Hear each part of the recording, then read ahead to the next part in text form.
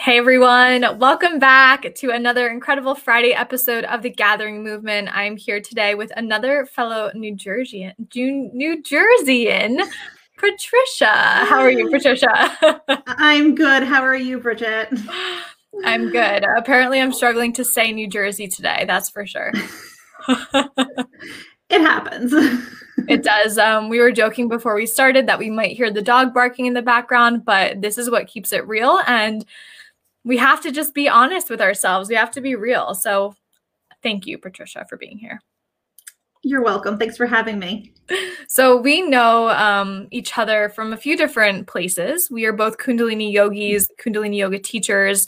So we have that in common. We're from New Jersey. And I'm so grateful because I also have the privilege of knowing you because you are one of the authors of Legacy Speaks. Yes. So many beautiful, beautiful things. So as we get started here, I always love to take a few steps back. We're going to be talking about how your relationship with work is your relationship with life. And I'd love to hear about your kind of early relationship with work, maybe even when you had your first job. What did that look like for you? In so many ways, right? There are all these reflections that we see, like our culture, our work, and our everyday life. And I feel like when you're in it, sometimes it's very hard to see because you've essentially constructed a norm. So you don't think there's anything wrong or you don't think anything's different. And my whole life, I've always been very type A personality, hard worker, high achiever. And I would always try my best with everything I did, no matter how big or small it was. And never really thought anything of it. It was just my belief that you always put your all in something. And that's not a bad thing, right? And it always served me very well. It served me in different leadership positions, even in college. And then once I got into the working world, it was very similar to that, right? I was like, let me get my certification. What do I want to do next? And I was always planning for the future, always moving forward. And I had this, capacity that I was always going to be a step ahead. Because I didn't want to ever have to miss an opportunity. So what that looked like is that I was trying to get my certification as soon as I could. I wanted to get my master's in place, and then I wanted to have these things in place so I was ready for that next job and ready for that next promotion. And and truthfully, it served me well. I really can't complain from that matter. But the more time went on and the more that I kept working in these different, capacities, I just felt like something was missing. And I actually, at first, I would say almost blanketed it with anxiety, burnout, adrenal fatigue. And all those things are true. All those things are real. But I kind of put them in as part of almost like the norm of the culture. Because really, I wasn't doing anything different from anyone else. I still remember my operations counterpart, both of us up to 1 a.m, working to get things done. We would go out on a Friday night and have it be like a work night to get work done. And I built some wonderful relationships that I still have today. But part of it also was because we were all working so hard and because we were constantly in this active state and we almost were feeding off of each other in it. And it became accepted. And nothing really started to click until I actually switched jobs, thinking to myself, okay, I'm more experienced at this now, right? I should be able to decrease the hours. I should be able to feel more rested and more energized. But nothing actually changed. So that's kind of when things started to I would say, The seeds were dropped that, it didn't matter the experience that I had. It didn't matter the proficiency I had. It didn't even matter that I was excelling. I was still in this constant state of exhaustion that no matter how much sleep I got, no matter how much rest I got, no matter if I took the vacation or not, I still was never energized. And if anything, work became a greater and greater part of my life. It's funny that we're talking about this today. I had a talk with my therapist yesterday about almost like the paradox of success and like the paradox of like moving forward, because it's like when we excel or we move forward in our life, sometimes our priorities start to be just that thing instead of like taking care of ourselves. But we think that we should be doing that, right? We think we should be succeeding and going for more and more and more because society teaches us that that's normal, just like you said. So I'm curious, like your thoughts on that, because it was so ingrained. So at what point did you start to like make this conscious shift within you that something had to give? Yeah. So I would have to say, and this is something that just came out in a conversation yesterday. And this is, I think, where it comes down to more of our feelings of safety and security.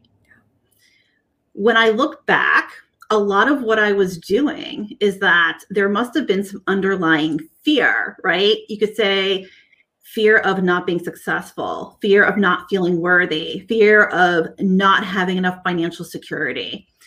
But what transpired, and again, like this was a very little point that I don't think I recognized until recently, is that I was talking to a work colleague, and I always felt safe when we would talk. And I knew I always felt safe. But we started having conversations, and we actually both reflected that we weren't sure what was next, but we weren't going to move forward with that next degree until we knew what it was. And looking back, that was probably the first time that I actually listened to myself. Because I think if I wasn't in that space with him, if he did not reflect, almost a similar sentiment, I easily would have been in that doctoral program going. So I think that was kind of the first little inkling of I'm going to trust myself at this moment, and I'm not going to move forward until I figure this out. On a podcast yesterday, this came up also. Trust. Like there's this point in our journey when we just say, I have to trust. Like there's no other option. Yeah. Oh, completely. And, the funny thing is that it's still, when this moment happened, that's still, I would say like 3-4 years ago. Because even when that moment happened, I went back to my old ways. Well, I don't want to say old ways, but the only way we knew how to fix a problem, which was more action. More action and more literature. And I remember going through the literature and being like, maybe I'm burnt out. Maybe that's it.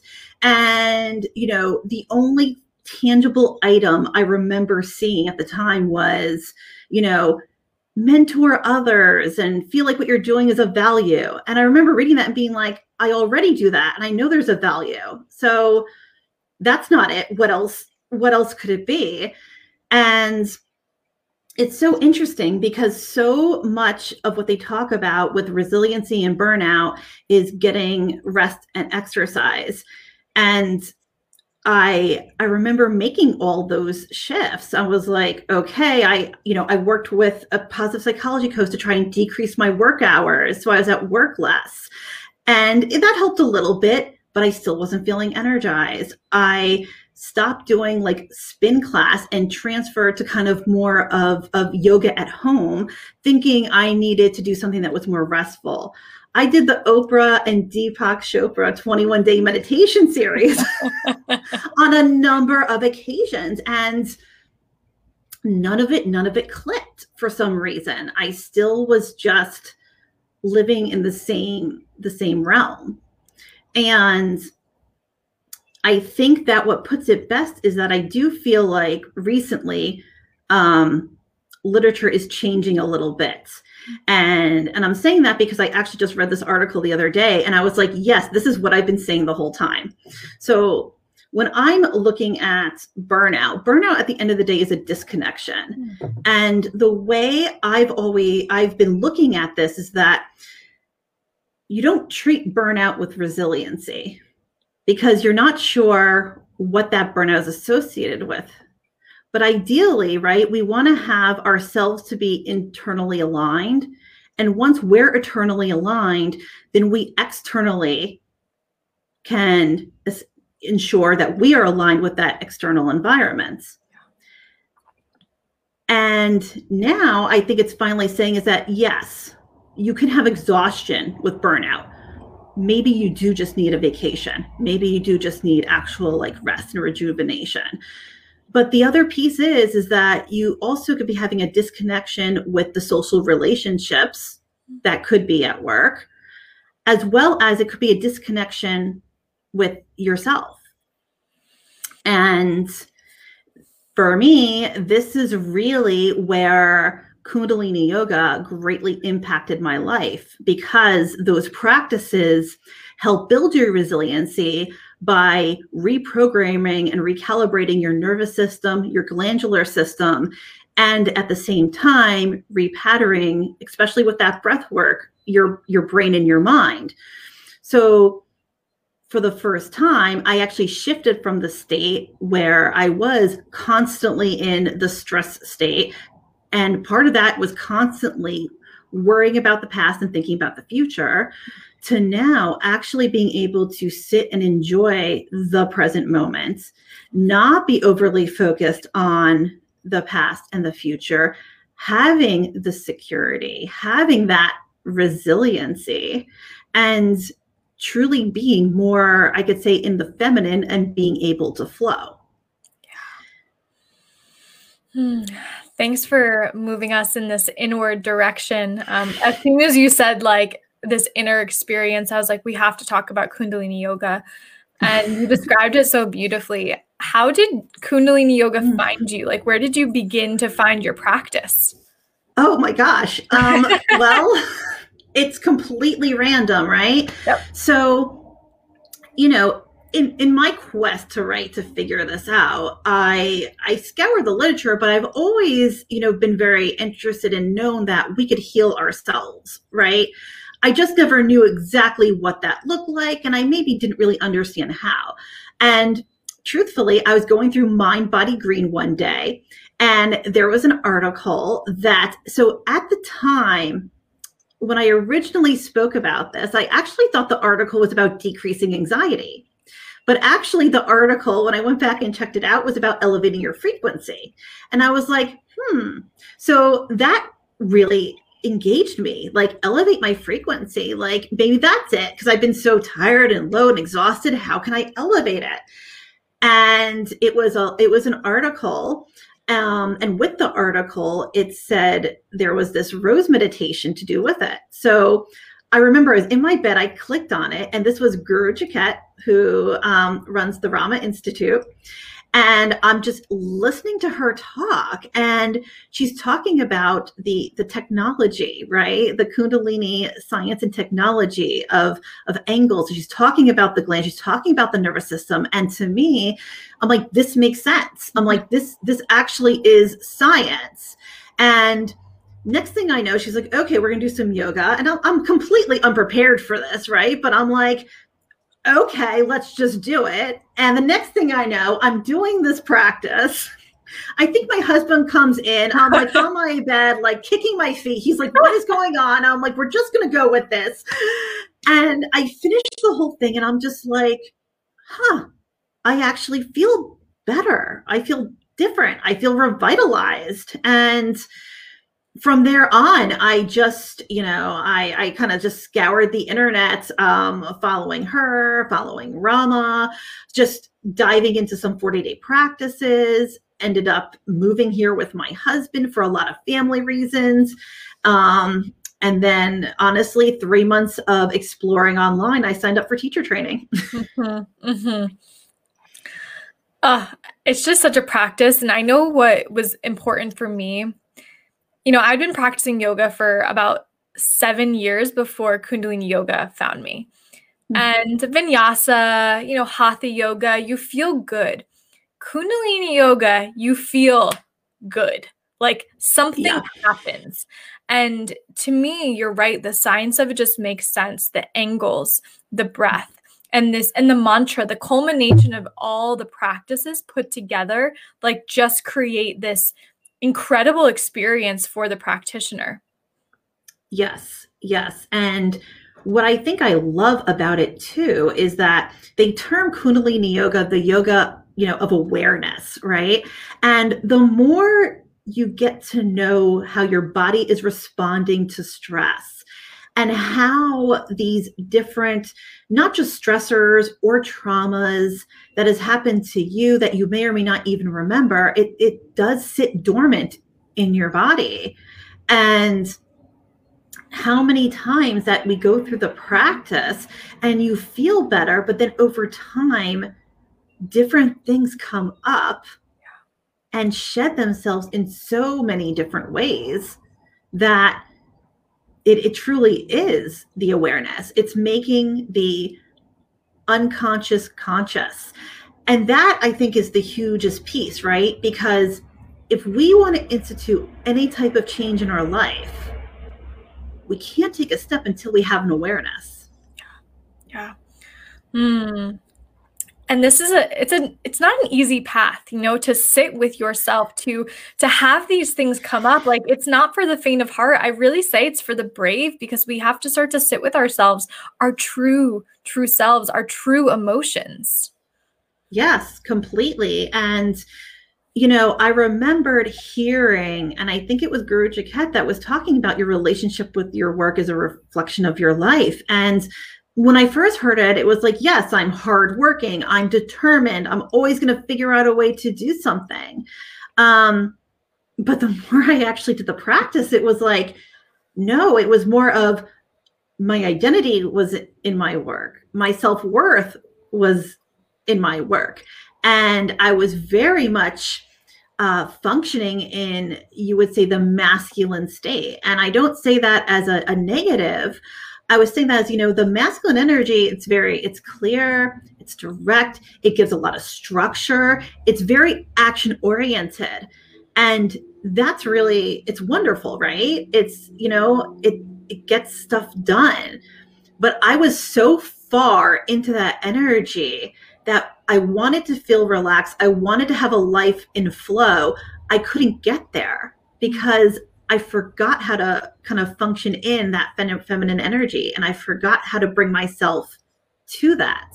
So I think that when you're in these constructs that are very heavy, into the structure and the masculine, which is very helpful, but when you're living in that, and we are living in a world that's very action oriented and doesn't honor rest and doesn't really honor doing things differently and doesn't necessarily honor the creativity and the ability just to sit, that doesn't recognize that you can make forward progress without having to institute a physical action, that you can solve a problem another way other than thinking it through. Because we're very much into overthinking. Yeah. And I'm curious your opinion on this, but I do feel in some way, shape, or form like the school system does teach us this, right? It teaches us to think our way out of things, to figure it out, not to like take a step back and allow some kind of other answer to come towards us. Do you have any opinion on that? Ooh, I have to say, my opinion would be, I think I agree with that, right? And when you think about it, what does the school system really recognize? It's the extroverts, right? That are putting themselves out there. They're, the people who are they want to see how you're thinking through a problem and, want to know your critical thinking. And all that is true and all that is helpful and all that is right. But I think when we have all these different constructs that are all heavily focused on to one side of the plane, we have an imbalance. Mm. And, I think that when there's an imbalance, you can only function for so long until you get yourself depleted. Yeah, and now this is where people like you come in and start to teach us that there is another way, there is another way, and it's not that what you've learned is wrong, it's just there's more. There's more. Yes, exactly. At what point, you had this awareness of, okay, I'm feeling fatigued, I'm feeling burned out, I'm feeling exhausted at my job, finds Kundalini yoga, starts to realize and become aware of yourself. When do you really feel like your relationship with work shifted in a way that it started to impact your life? Oof. Well, I think in a lot of ways, the work was impacting my life from the very beginning.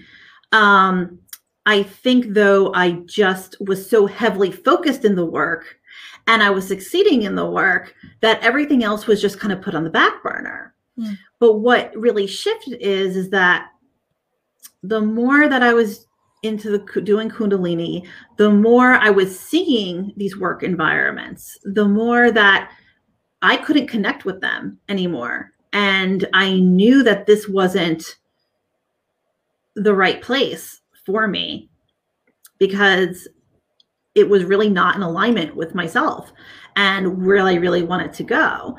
But the beauty, I think, in all of it really is that even though my relationship with that particular work shifted, my relationship, I think, at home with my husband and my other relationships flourished because I was actually now essentially like creating more balance and more space my whole entire life.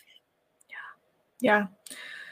Does your husband practice Kundalini yoga with you? I'm always so curious if the partners join. Okay. So, truth be told, every year on our anniversary, we sit down and we kind of say what we want for each other. And so 2 years ago, I think it was it was 2 years ago, I told him, I said, my goal is I want you to do one Kundalini yoga practice with me. So let me tell you, he literally waited to the last minute. And I mean, listen, COVID hit. And I literally said to him, I said, listen, I said, half this year was gone. At this point, to complete the requirements, it's an online class anyway. I was like, so you don't even have to go to a studio and be embarrassed, right? So of course, it was literally like I think it was the day before our anniversary, right? That's so funny. And he did the class with me, and it was with one of my teacher trainers, actually, Suri Satz. And it was a very difficult class. And he finished it and he was like, okay. So first of all, he always tells me that he thinks, you don't do enough in yoga, that you need to do a lot more cardio. And I'm like, listen, I'm doing more than Savasana. I know that's all you see, but there's more. So let me tell you, it was he finished that practice and he was like, oh my God. He goes, okay, it's a lot harder than I thought it was. He was like, I partly feel like I could die, but I partly really enjoyed it. Yeah. So with that said, about 6 months later, and this was maybe about 2 months ago, he was like, I think I want to do a practice with you again. And I was like, okay. So we actually did one online. Actually, it was Jay Dev. We did one of his from his series. And he was like, it was half difficult and half better. He did a good job. And since then, we are actually doing their Love 2.0 series. And part of that is really a daily meditation. So we're on week 4 of doing a daily meditation together. Oh, so special. I love that. And, it's funny. My husband always says you can't be a preacher in your own house, right? Like you can't force someone into doing it. But when they choose it as their idea, then it's beautiful. I'm so happy for you guys. That's amazing. So back to our topic of burnout, because I could talk about like, okay, what do you do for fun on Saturdays? What are some of the signs that you think someone should notice that accompany burnout? Like, what should they expect? Well, I think Exhaustion is probably the one that people notice the most, right? And it's not just that you're tired, because I think what happens is we talk ourselves out of it, right? Like, I'm just tired, I'm just working too much. But if you feel like you're not actually rested, like getting in, and you feel like you're sleeping but you're still not rested, that could be a good sign that, you know, you do have the exhaustion part of burnout, or, you know, you could be hit into adrenal fatigue. You know, that can be, you know, definitely part of it. When you're really starting to get to the piece of the burnout, that's really where you start to notice your disconnection, either with yourself or with the work. And you actually may not be able to know the difference at first. And that's when you're just like, I want to say, not that you don't care, but you don't have that fire that you once did. And these are those, sometimes it's very subtle. You don't just like wake up and you say, I'm in burnout, right? And I also think a lot of times we use these words to kind of like check the box. So we've like diagnosed ourselves. Do you know what I mean? Like, I have anxiety, I have adrenal fatigue, I have burnout. And I think sometimes when we do these self-diagnosis, it's actually, it kind of takes the responsibility off of us, because we're now essentially talking about it like it's us responding to everything that's around us. And yes, we are, right? This is a way we are responding to everything around us, but it's also very disempowering. Yes. So I think this is when people get to the place of, okay, I need a better job, I need a different schedule, you know, I just need COVID to be over, I need this, this, and this, and then everything's going to be okay. But that's not necessarily true. Yeah, thanks for bringing that up. This might be a whole different conversation, but I've always thought about the kind of paradox of diagnosis, because in one hand, it makes someone feel really safe. You know, they're seen because there's a label that they can understand and feel understood with what's going on in their bodies. And then there's one part that kind of disempowers us, because it says like this thing holds us down in a way. Have you experienced that? And you're a nurse also. Yes. And yeah, I've experienced myself 100%. So, you know, from the burnout perspective, you know, you hear them saying, oh, causes of burnout, it's the work culture, unclear expectations, the environment. And I'm looking at the list, right, that they will give. And I'm like, okay, every single thing on that list is dependent on what's going on in that company structure. And I'm like, that is utterly disempowering completely. And then the one little thing is, oh, mindfulness. And it's like, right. Okay. And now in this whole list, I'm supposed to muster this up somehow. No. But personally, you know, I had anxiety my whole entire life. And you know, it wasn't an official like diagnosis, but I was always overthinking. I was always planning ahead. I was always, you know, worried about the past, you know, and that manifested itself in many different ways throughout my life. How it manifested in high school was very different from how it manifested in college and how it manifested in my adulthood. But what I guess when we talk about the label and the diagnosis is that, you know, I always said, oh, I have anxiety. But I still distinctly remember saying to myself, I have anxiety and I need to figure out how to manage it. And that's very disempowering, because it like absolved me of being able to take my own control, my own power to actually do something with it, because I really placed it as it's something that was part of me. It was like, I have curly hair and I have brown eyes. I have anxiety. It's just there. And just like you have to learn how to manage the hair, you just got to learn how to manage the anxiety. And that's how I was treating it. But, and that was the other big piece, is that, you know, after doing Kundalini yoga, I remember one day I'm like, the anxiety's gone.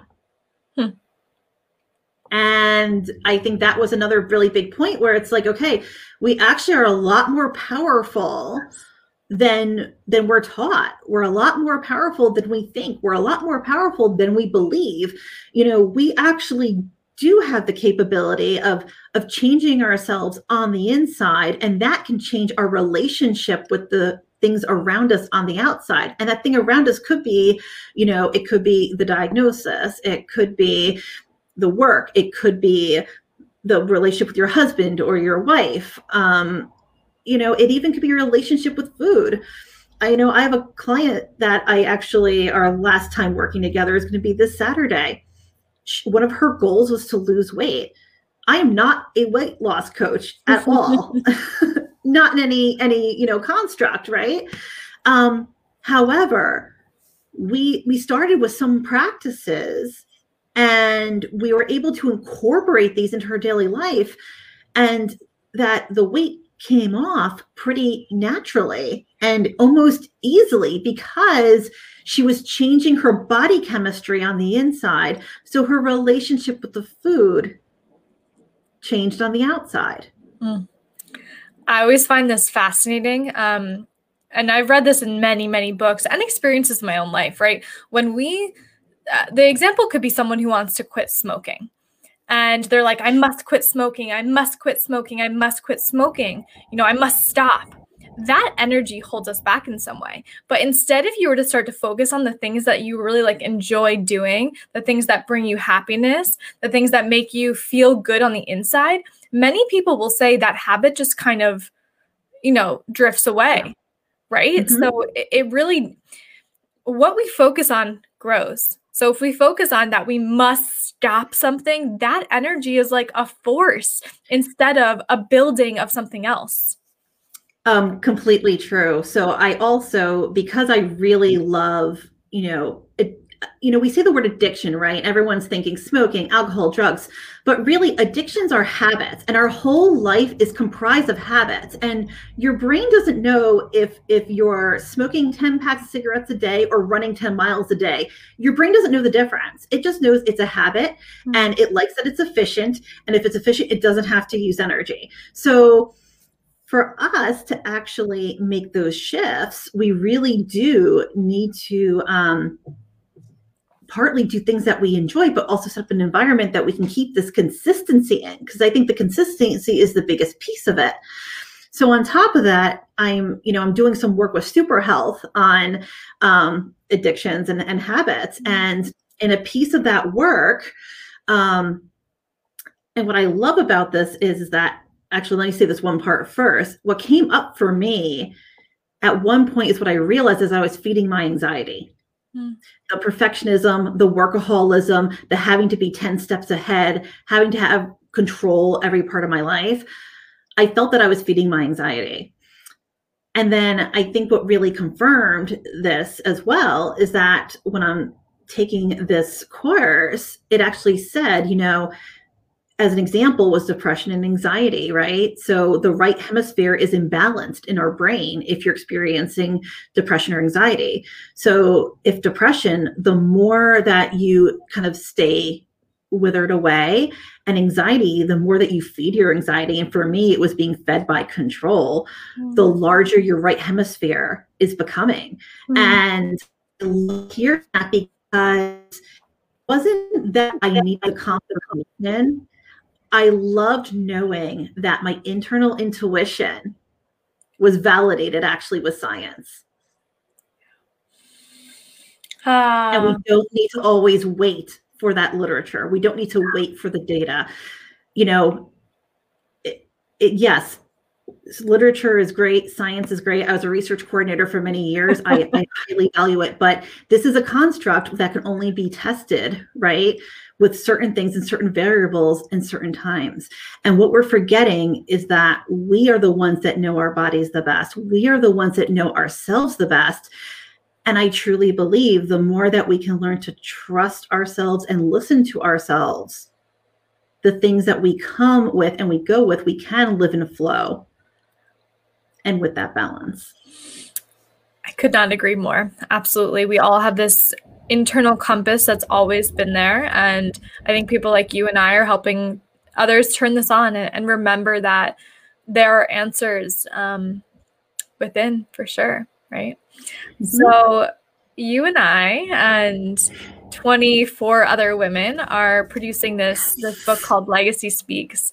So I want to talk a little bit about what's coming up for you. I'd love for you to share a little bit about your chapter and what you wrote about and how that relates to your upcoming program and everything exciting that you have going on in your life. Oh, sure. So yes, Legacy Speaks is coming out May 7th. Super excited to read everyone's chapters. And, my chapter is literally about my transformation with my relationship of learning to trust myself and just going through this whole process. And I think that one of the things I actually say in that chapter is that I'm at this point of transition right now, which is exactly where I was back in 2012. But now I'm experiencing it in a whole new different way and enjoying that place. But how this all really relates is that, I do have a group program that we're going to start in the beginning of June. We are open for enrollment. It's called Subtle Shifts, Eliminating Burnout and Creating Balance for the High Achieving Woman. And this program was pretty much created, it's created because it's essentially what I did myself to help move myself through, because I looked back I'm like, oh my gosh, I'm feeling now how I wish I felt then. So I'm like, how can I put something together, right, to help us move through? So I'm super excited for this course to start. I really think we're going to have such a high impact. So if anyone who is stressed or filled with overwhelm, and at the same time, you want to be able to communicate and create healthy boundaries, and you want to do this in a group of women because you are not alone. We are in this together and we need to be here and support each other. Please, you can either check out my website, resiliencyreframed.com, or also on Instagram under Resiliency Reframed, send me a direct message. Regardless, if you're on the fence and you want to know more, we're actually going to be doing a free Beat the Burnout Challenge next week, Monday, Tuesday, Wednesday in my Facebook group. And, I think that, again, if you want a little more information, this is great for you to participate in. This is not the mindfulness class that they have at work for you to sit there and you go take and you learn how to take some breathing. This is not that at all. When I'm saying beat the burnout, we're going really deep. We are looking at burnout from a whole nother perspective. And, if you're ready to do the work and you want to be empowered to make these shifts in your life that will have a massive impact, please, you can join us in the Bodyful Collective Facebook group. It sounds magnificent. And as you're saying this, I'm the visionary, I'm the dreamer. What would the world look like if more high achieving women who were successful, in their careers, did all the things, if they started to really deepen their relationship with themselves, how would they change and how would maybe the future of work change? Massive. Yeah. Don't you think? It would be massive. Absolutely. I see your husband in the background just smiling. I think he just got home. He was teaching a course today too. I love it. This is the fun part about working from our homes. Everyone's here. Everyone's here. Yeah, I think the shift would be massive. One thing I've always thought about is why the heck do we have 40-hour weeks? Who came up with that? Yes. Where did that come from? Do you know? Right. I actually don't know. And it's really interesting too, because when you think about it, I have a friend of mine who's living in Spain right now. And, they're very big on the siesta. Yeah. They don't start work till 9, they're taking a break at 2. Yeah, I've always thought that was so interesting too, because when I did my yoga teacher training in Ibiza, I was the only American. So everyone was European. And they would talk about their 5 to 6 weeks of paid vacation per year from their jobs. And I'm just sitting there going, oh my God, I think I got 15 days of vacation. Right. That doesn't show you that our culture is focused on output and pushing it. I mean, what else would, right? That's wild. Well, and not only that, right? I remember having the vacation time, but never taking it. Yes. Because if I took this vacation, I'm going to have all this work to come back to. Yes. Yes. And then there's a sense of guilt if you take it. Totally. There's totally a sense of guilt. And especially, like, I think when you have these female dominated professions, right? Because I think at the core, we do want to help each other and we do want to support each other. But, we put everyone else in front almost to our own fall. So we don't want to take the vacation because the unit's going to be short, or, we don't want to take this long vacation because not only am I going to have all this work, but you're already drowning. And then if you have to cover for me, you're going to have this on top of it. That goes into a deeper structural, systematic, yes. issue, right? Well, yes. So what are your, what's your big dream for yourself and the women that you get to work with? I think that one of the things I've always loved in my jobs, right, is helping others grow and expand. And it was my favorite thing to do. Like, as a manager, I loved having my employees either advance up the ladder or shift to another position and, find what they felt was the best fit and see them succeed. So I think in a lot of ways, that's my biggest vision here. But it's just in a little bit of a different way because it's not going to be within that construct, right? The vision here is that I really hope that women I work with, the women I touch, can learn to trust themselves and to learn to honor themselves. Because the more that I know I have even done this work, we notice these subtle ways that we don't honor ourselves that maybe seem insignificant, but the more aware we become to these things, we now can start to recognize them and then not only build ourselves up, but also with that awareness and avoid from continuing those patterns in the future. So necessary. And I feel like I'm so grateful that we've had this conversation. I think that anyone listening is able to take the mirror up to themselves and say, what aspects of my life am I maybe pushing it? What aspects am I telling myself this story that I have to go further, I have to go faster, I have to, move ahead. And for me, I'm just grateful because I always need this reminder too. I'm so driven. I will shoot for the stars. But just the reminder of taking some time. So I'm very grateful for this conversation. And I'd love for you to share how people can find you, how they can connect with you if they're just tuning in. Oh, sure. So if you're just tuning in, on Instagram, I'm under Resiliency Reframed, and please feel free to send me a private message. I'm more than happy to chat. I am on Facebook as well. My Facebook group is the Bodyful Collective. So please, that's where we're going to be having our free challenge next week. But most importantly, my website is resiliencyreframed.com. So you can also contact me through email there as well. Great. Amazing. Well, thank you so much, Patricia. I'm so grateful. And everyone stay tuned. Legacy Speaks is coming out May 7th. Patricia is one of the incredible authors of this book, and she shares her story about burnout, her story about her returning to herself in this book. So thank you, Patricia, and thank you everyone for supporting our show and this mission. Have a beautiful day. Thank you.